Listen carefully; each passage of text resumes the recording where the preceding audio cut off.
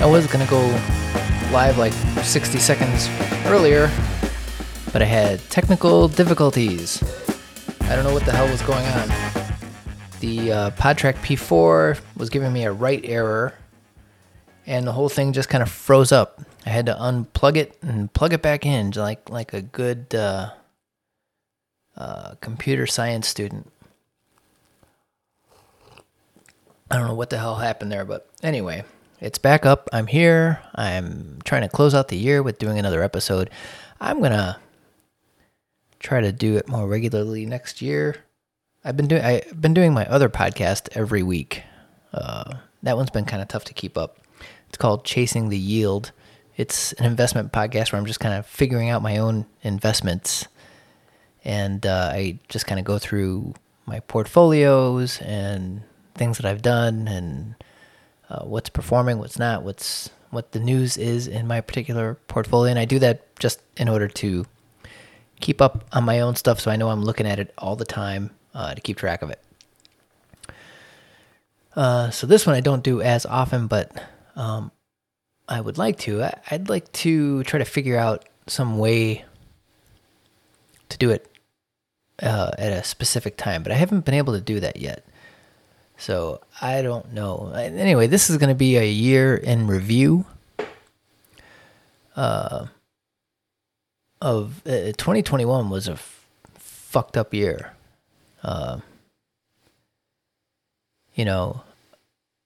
It's like it was worse than 2020 in many ways because of all the crap that was being pushed on us. And it was reflected in my website because, I blog for fun, and I do this for fun. I'm not making any money off of it. By the way, I could, if you want to make a donation, I could make a few bucks to help fund it and keep it going. While it's not terribly expensive to do this on your own, it does cost a few dollars. So if you get any kind of enjoyment out of this, consider it. There's a big red donate button on my website, and you can also stream Bitcoin micropayments using, because this is value for value enabled, and if you're using one of the new podcast apps that support it, you can stream Bitcoin to me or send me a boostagram with a message and a little payment. Anyway, sorry, I keep drinking coffee. I got to keep my throat lubricated. Not safe for work. Anyway, 2021 was just consumed, absolutely consumed on my website. And, I don't have a huge website. I just have just something moderate, but, I probably get a few hundred views a day on different stories, depending on what I've posted. Sorry, I'm distracted again. I did this the last time. Right now I'm live streaming on YouTube and I'm live streaming on Facebook, and I've got too many screens open and I get distracted looking at it. And since this is just me producing this myself, there's nobody that can do switching or looking at different things on screens, calling up different things. So let me just see here. Okay. So by far across my website, the most popular stories were on ivermectin. And one case in particular, and I'm not even sure how to pronounce her name properly, Norije Fipe. That was like the biggest one. But let me start.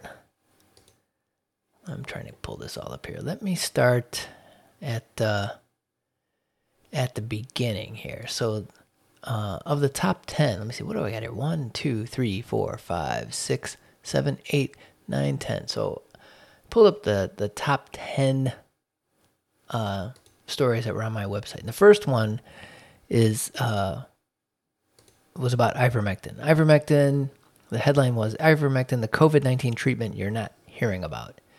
And I actually posted it on December 11th, 2020. And what it was the C-SPAN testimony of Dr. Pierre Corey in front of, I think it was a Senate committee.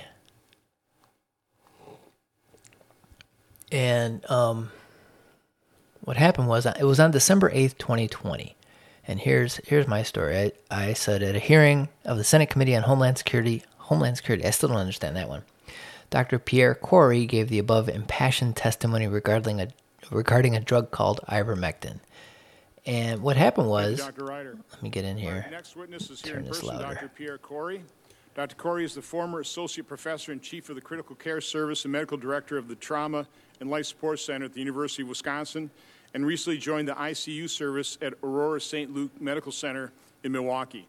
He is board certified. I think it's in critical important medicine, to keep giving his pulmonary credentials, diseases, because he's and no internal medicine. slack. Dr. Corey has traveled across multiple states in the U.S. to care for COVID-19 patients throughout the pandemic. He is also the president of the Frontline COVID-19 Critical Care Alliance, a nonprofit organization of critical care specialists led by Professor Paul Merrick. Which that organization has been conflated with the other Frontline Doctors organization. It's unfortunate that their names are similar, and I don't know which one came first. But the FLCCC.net, this organization is far better, more data-driven, more clinically, their clinical experience comes into play. And he was giving his impassioned plea. And what happened was, this is Senate testimony. So this is public information that was broadcast on C-SPAN, on cable. And YouTube took it down, because it had information on ivermectin. So who knows what's going to happen to this thing that's live on YouTube right now. And he's giving his testimony. So it's public record. And yet they took it down. So I went and downloaded it.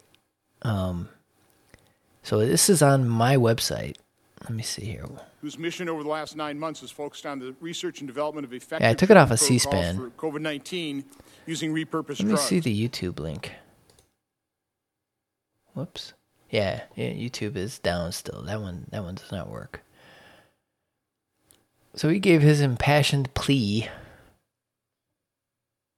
And this was the first, I think, I heard of the drug, ivermectin. Thank you, Dr. Ryder. In this hearing, I just want to start out, I didn't think I'd have to say this, but I want to register my offense at the ranking member's opening statement. I was discredited as a politician. I am a physician and a man of science. I have done nothing but commit myself to scientific truth and the care of patients. Pushed back. And to hear that I'm here because of a political angle, I am not a politician, I'm a physician. So you can go to my website, and I'll put all the links to these stories in my show notes so you can go review them. But that was the first one. And that testimony, that's only like 10 minutes long, at least the video that I have. Let me see what the end of this is like. And the drug is so safe. My colleagues have talked about it. It must be instituted and implemented. I'm asking the NIH to review our I think it's data just the and 10 come up with minutes of the recommendations beginning for of society. his testimony. Okay, well, thank Dr. Corey, and I will make you this game. But yeah, I'll put all this in the show notes. So that was the number 10 of the top 10. Then the next one is the Winnipeg chief microbiologist. This is my headline. PCR test results do not verify infectiousness. And PCR tests have been controversial kind of since we started this. And testing in general for COVID-19 has been, or it should be more controversial than what it is. Because to me, honestly, what are you testing for if you have no symptoms? Getting tested just to get tested is insanity. And it will not, at least in my mind, it will not stop the spread of anything. Just because I test negative, say I want to go on a trip, okay? I want to go, visit some family back up in Chicago, and I want to get on a plane. So I go get tested. I get tested tomorrow, 8 o'clock in the morning. Comes back, I don't know how long a PCR test takes. Let's say it takes a few days. So I go get that test. I get the results after 3 days, and I'm clear. It's negative. Well, I could have easily come into contact with anybody that has COVID within those 3 days, before I've even left to go to the plane. Then I go to the plane, and this is vaccinated or unvaccinated. It doesn't make a difference. So I go to get on the plane, and how many people do I have to come in contact with before I ever sit down? And then I'm sitting shoulder to shoulder with somebody flying in coach. Mask or no mask, it's not going to make a difference. If you've ever been on a plane, for crying out loud, you are literally shoulder to shoulder. If you're going to catch something, you're going to catch it. It's nothing's going to help you. I don't care what they talk about with the stupid HEPA filters on the planes and how much fresh air moves through the cabin.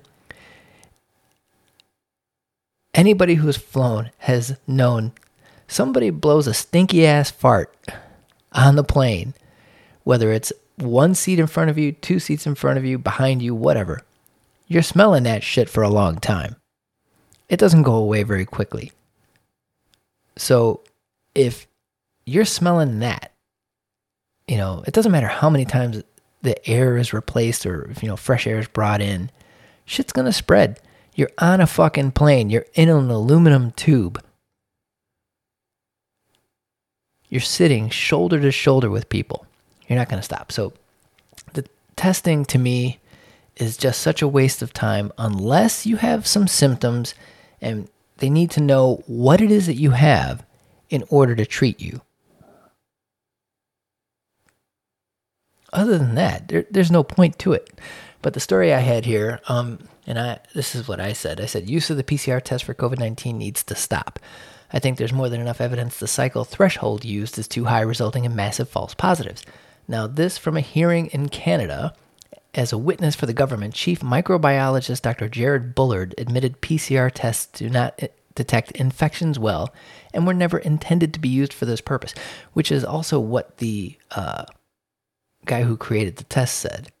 And which also that guy, and I can't remember his name offhand, but if you just search for it, you'll find it because he did not have kind words for Dr. Fauci.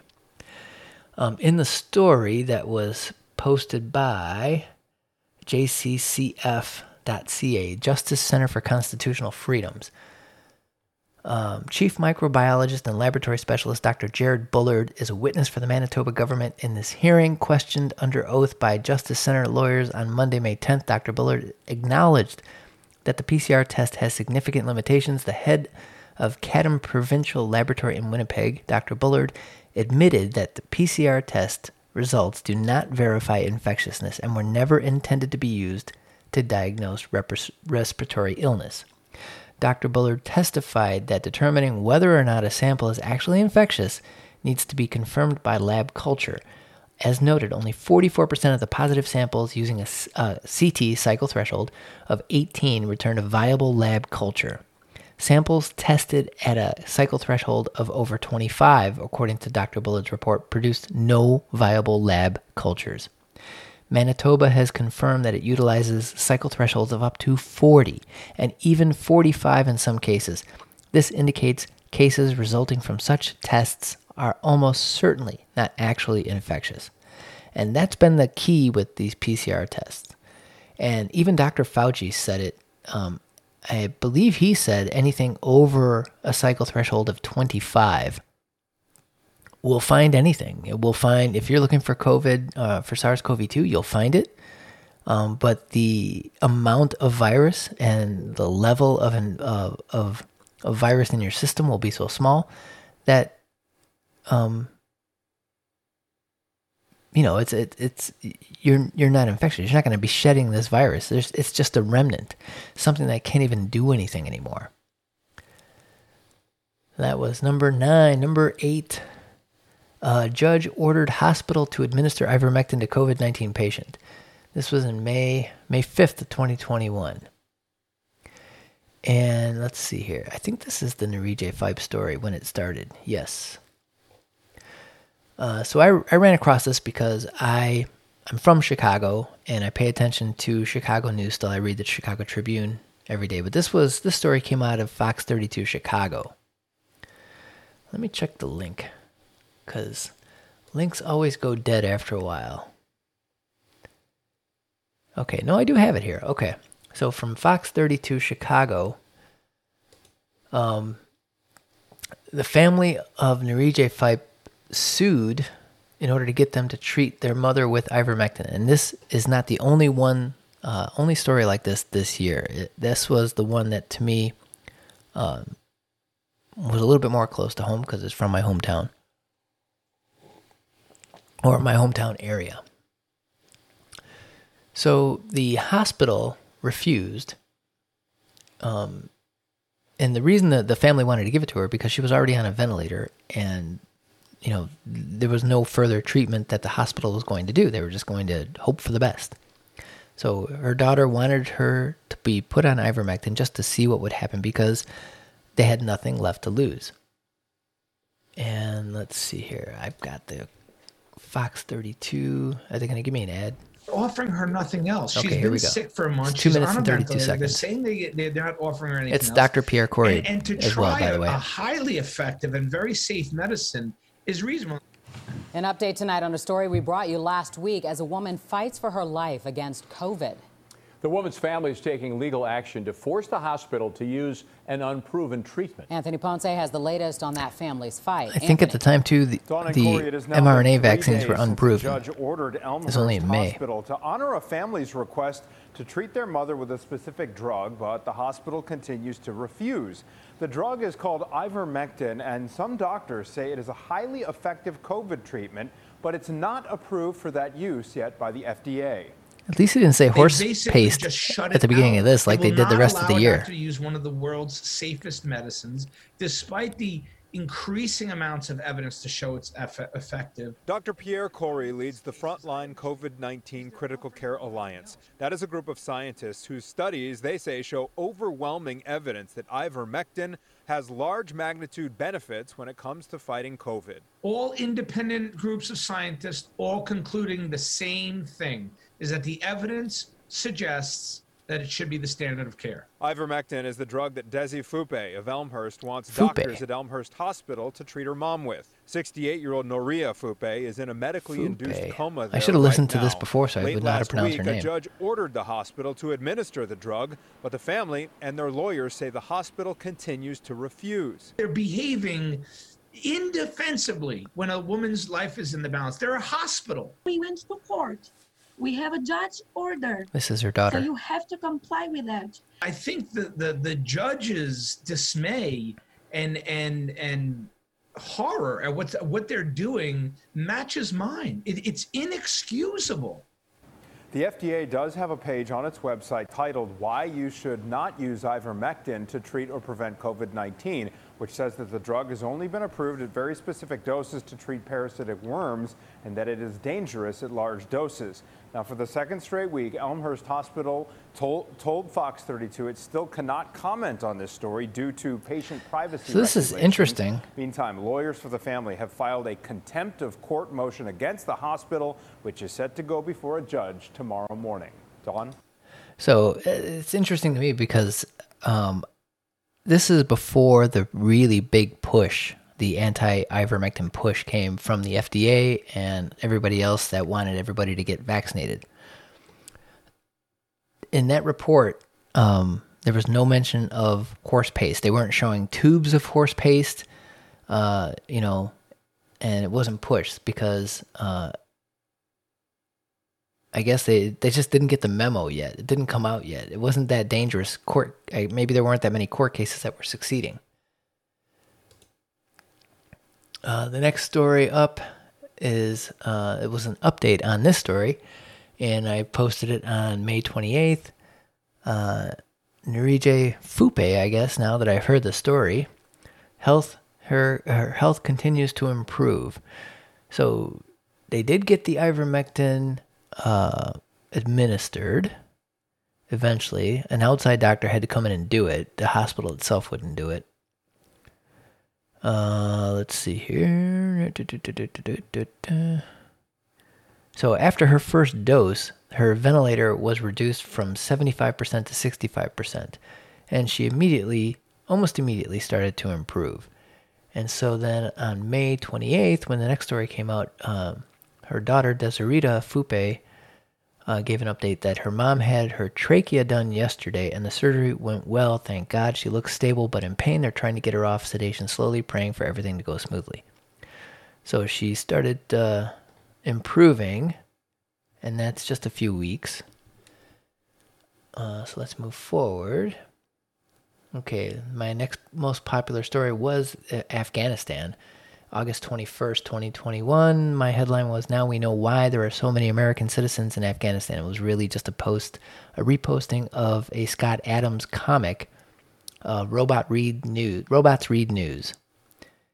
And the joke was, let's see, our investigative reporters tracked down the Americans living in Afghanistan to find out why they are there.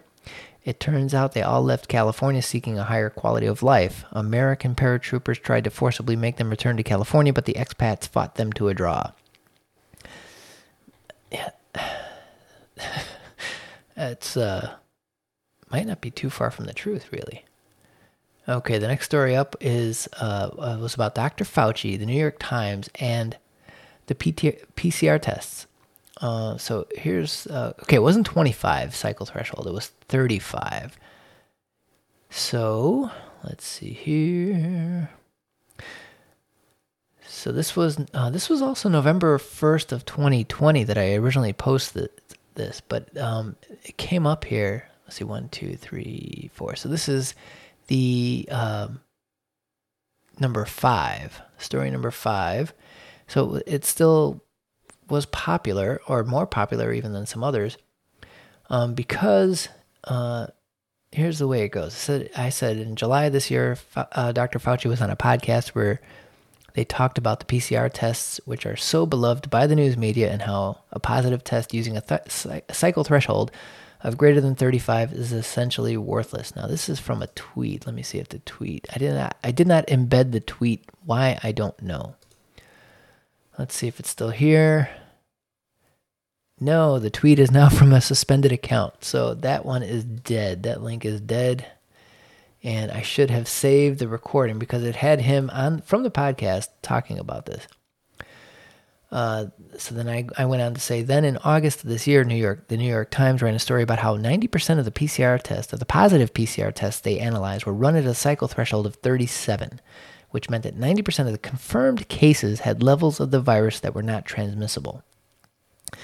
And quoting the story, I pulled out some quotes. It said, the PCR test samples genetic matter from the virus in cycles. The fewer cycles required, the greater the amount of virus or viral load in the sample. The greater the viral load, the more likely the patient is to be contagious. The number of amplification cycles needed to find the virus, called the cycle threshold, is never included in the results sent to doctors and coronavirus patients, although it could tell them how infectious the patients are. In 3 sets of testing data that include cycle thresholds compiled by officials in Massachusetts, New York, and Nevada, up to 90% of the people testing positive carried barely any virus, a review by the Times found. On Thursday, the United States recorded 45,604 new coronavirus cases, according to a database maintained by the Times. If the rates of contagiousness in Massachusetts and New York were to apply nationwide, then perhaps only 4,500 of those people may actually need to isolate and submit to contact tracing. That's a mouthful. Okay, so let me see if that link is still there. Yeah, that link is still alive. It's still good. I've already reached my limit of free articles. So let's see here. This was dated August 29th, 2020. The author of the story is Apoorva Mandavili. I apologize if I mispronounced that. So that's the New York Times. So you have Dr. Fauci talking about the cycle threshold, anything above 35 being worthless. And then the New York Times reporting that the cycle threshold for the PCR tests that they analyzed were being run at 37. So what was the point here? Why would they run the tests so many cycles to make it so sensitive? What was the agenda? Next story up was, I published it June 19, 2021, and it was another update on Nurije Fupe. Said that she continued to improve. what I did was I took a look at her daughter's Twitter account and discovered that she had some good news, that she continued to improve and move on to a new treatment to aid in her recovery. Without that judge ordering her to be treated with ivermectin, maybe she would not have recovered at all. We don't know, obviously, because you can't prove the negative. But obviously she wasn't improving without it. The news media kind of dumped her story, especially the Chicago news media. It gets mentioned every now and again now, but it doesn't really get covered much as a COVID success story. She did have a GoFundMe to help with their medical expenses and maybe legal expenses, and I don't think it did that well, but if everybody that looked at this story just posted $1, she probably would have done well over what she should have. Oh, shoot. See, I'm doing this stupid thing live, and I forgot to switch to the stories. So if you are watching this on YouTube, you got nothing out of it. You're just looking at my logo. It's a good thing not that many people look at this. Let's see, where am I? Oh, you know what? I have the wrong browser. I didn't even prepare this properly. This is for the stupid thing that it's looking at is for my other podcast. So I got to get rid of that. Sorry, here's some static. Let me pull up the proper app window. Let's see. Let's try this one. There we go. Now it's in the right place. Okay. Hi. The worst podcast in the universe. All right, next story up, number 3. It was Dr. Pierre Kory again being very passionate about ivermectin, and he laid the smackdown on the FDA's lies about ivermectin. So this was posted August 27, 2021, and I got a picture of my own personal box of ivermectin that I received. I said in a short series of tweets, Dr. Pierre Kory corrects the lies the FDA is peddling about ivermectin. Why is the FDA able to disseminate such disinformation about a drug that's been around forever, proven to be safe for humans, and won the Nobel Prize for treating disease in humans? So what happened is the FDA, let's see, did I put that here? I've got links to theirs. What did I do with the FDA story? I can't remember now. But the FDA basically came out and was talking about everybody taking horse paste and warning against people to stop taking horse paste. And Dr. Pierre Kory went on a little Twitter rant where he just kind of dissected everything. And he said, tragic levels of absurdity rise ever higher. Media keeps saying ivermectin is for animals when it won the Nobel Prize for globally solving 2 endemic diseases in humans. The USDA tells jokes and lies where while cases explode and people are dying. Horse joke, not funny, you jackasses. He's hilarious. So let's see. Lie number 1 was ivermectin actually one of the safest meds in history. Lie number 2, actually not one proven death from ivermectin ever, overdose or not. Line number 3, the FDA says do not use in COVID, but admit we haven't reviewed the data. Line number 4, we don't need your fucking approval to prescribe. It's called off-label use, and thousands are prescribing. So he's been on this crusade, and it's not necessarily just for ivermectin, because the FLCCC has revised their protocols a few times this past year. When it comes to treatment, either for prevention or for if you have COVID, if you've tested positive or you're feeling sick, they have a different protocol for actually being sick versus trying to prevent being sick, and they've changed that up. So number 2. Was another update on Nurije Fupe slowly improving after court ordered Illinois hospital to administer ivermectin. So this was, again, another update on her as she started to improve. I think the the sequence in people reviewing or going through this are kind of out of order, but this is the way that they looked at them. I was a little ticked off because the reporter, John Kyleman, I tweeted at him if there was a response and if he found out if there was any further information. He responded to me and said he didn't have an update because it's not in the court system, so there was no public information. And he replied to me publicly. It wasn't like a direct message or anything. So I went and I just tweeted to the daughter myself, and I just asked if there was an update, that people were very interested in her mother's story. And she responded to me and, gave me the update that she was improving. So I sent an email back to the reporter for the Chicago Tribune and told him, hey, this is the update, which he never bothered to report on at all. And apparently just never, contacted them again after his initial story. But what happened was, after I did that, and I responded back to the reporter, all this stuff was public. He deleted the tweet, the original tweet. And I don't know why he would delete the tweet, because it was all public. Let me see. Let me go back to that. I've got mine. I got one reply. Yeah, see, his reply to me is gone. So that one is gone. But they just basically wanted to ignore it. But it didn't go away because there were other stories about ivermectin and lawsuits and success over in 2021. So the number one story that I had was, again, Nurije Fupe, and it was just that she got out of the hospital and returned home. And that was July 4th that I posted this, and her daughter tweeted that out on July 2nd. So my entire year in review was Nurije Fupe and ivermectin and COVID-related stories. I'm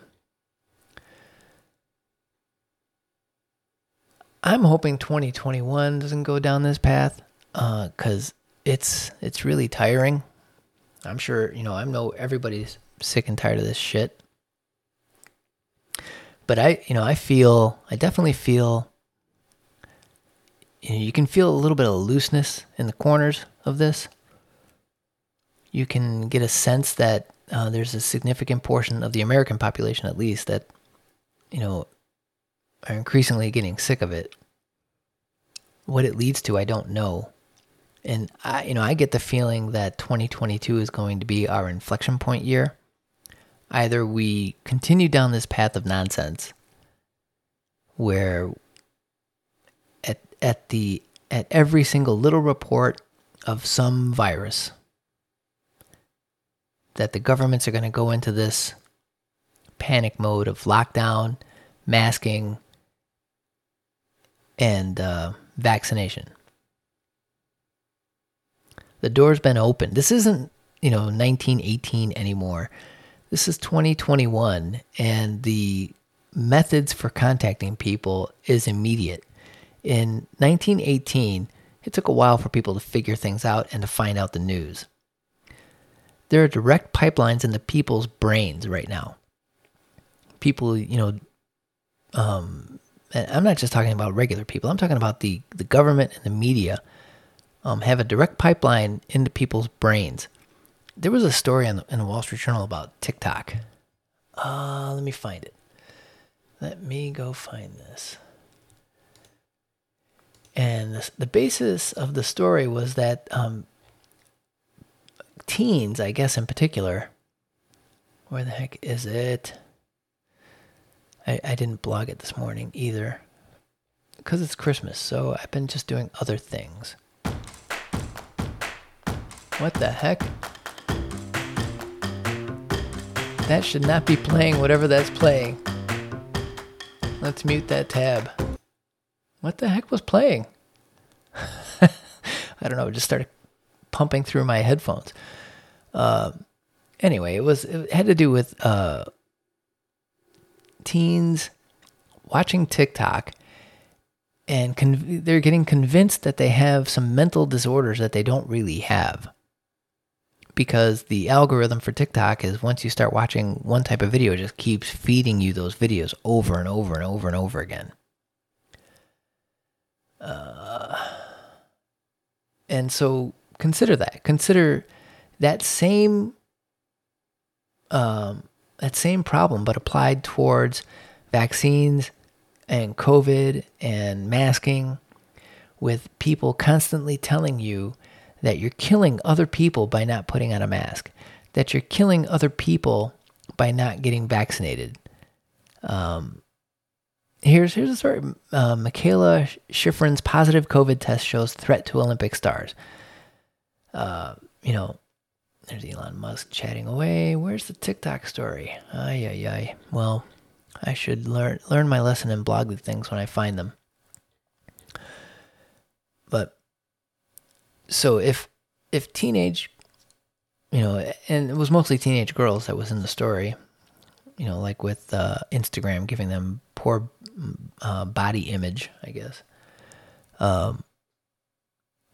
So this is happening to adults as well. Adults that consume too much cable TV news, too much network news, too much of the echo chamber that is social media, Twitter, Facebook, TikTok. Your brain can't handle it. And if you don't want to think critically or question or be skeptical about everything that you hear, even things that you believe to be true, you have to be skeptical about it. And it's not like you're going to, have proof for absolutely everything that you believe. Some things can't be proven, or, there just simply isn't enough information yet. But you can think critically about it and use some common sense. And if we just would have applied some of that this year, I think we would have been out of it. Not only that, but if Trump would have just shut his mouth and would have won re-election, and the Senate didn't fall to, being a 50-50 split, I think we would have already been out of this. Because really, this is just a psychosis that's happening right now. And the phrase mass formation is being thrown about, but really, I don't think it's mass formation. I don't think there's any real organized effort. I think this is a problem that people have been primed for this for decades.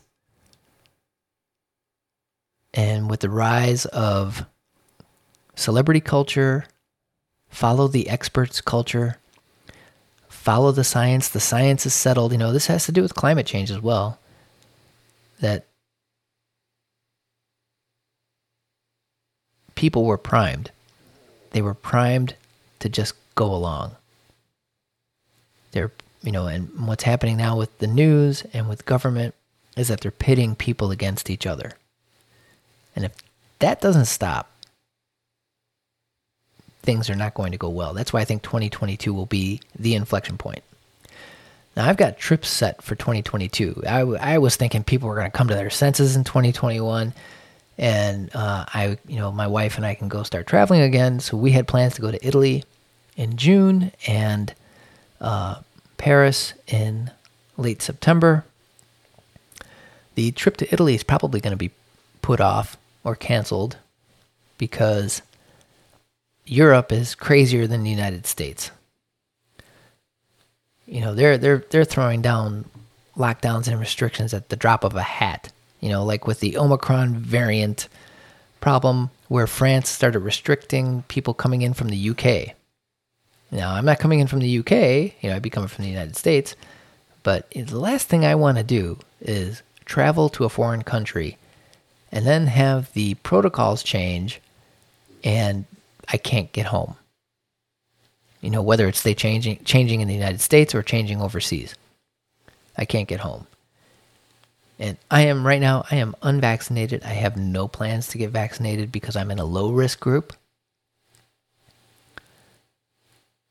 I feel that at least right now, that there would be more risk to me from taking an experimental vaccine than there would be from catching COVID.